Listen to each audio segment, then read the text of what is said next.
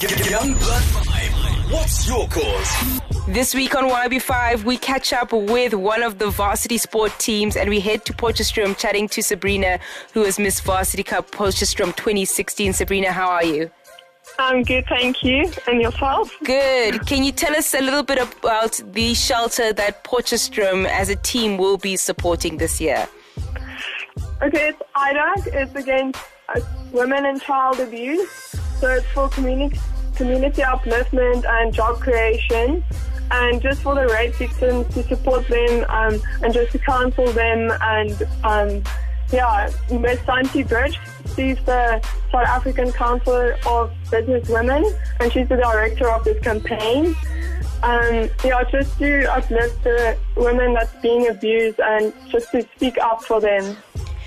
This is what's really, I've watched a few movies and documentaries on human trafficking, and it's kind of one of the most awful things to ever to watch. So I can only imagine and experiencing what these ladies are going through and the work that Miss Santi Brits is doing. Can you tell us a little bit of what the organization does for these women? Okay, so they support the unemployed women in the communities that are less fortunate, and then just help them develop skills in handwork or sewing. And then the IDAC has a little stuffed animal they give to rape victims, and also a ribbon to support sexual harassment and awareness. And then hooded ropes also that just to give that awareness to the community. So the women do handwork and sewing and get that skill done.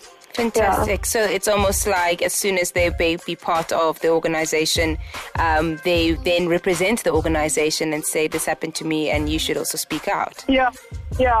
And then they encourage the people who is in the, doesn't speak up or doesn't say, feel guilty about, okay, that happened to me, to say, okay, no, it's okay, you can speak up about it and come out of the box and just do something about it to get that healing done. Yeah.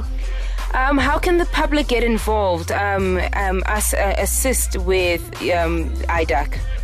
The public can get involved through sponsorships and funding, and I think a big thing is also just to get the word out there about abusement and stand up for the women's rights and the children's rights. Because I feel not a lot of people know it is a problem in our country.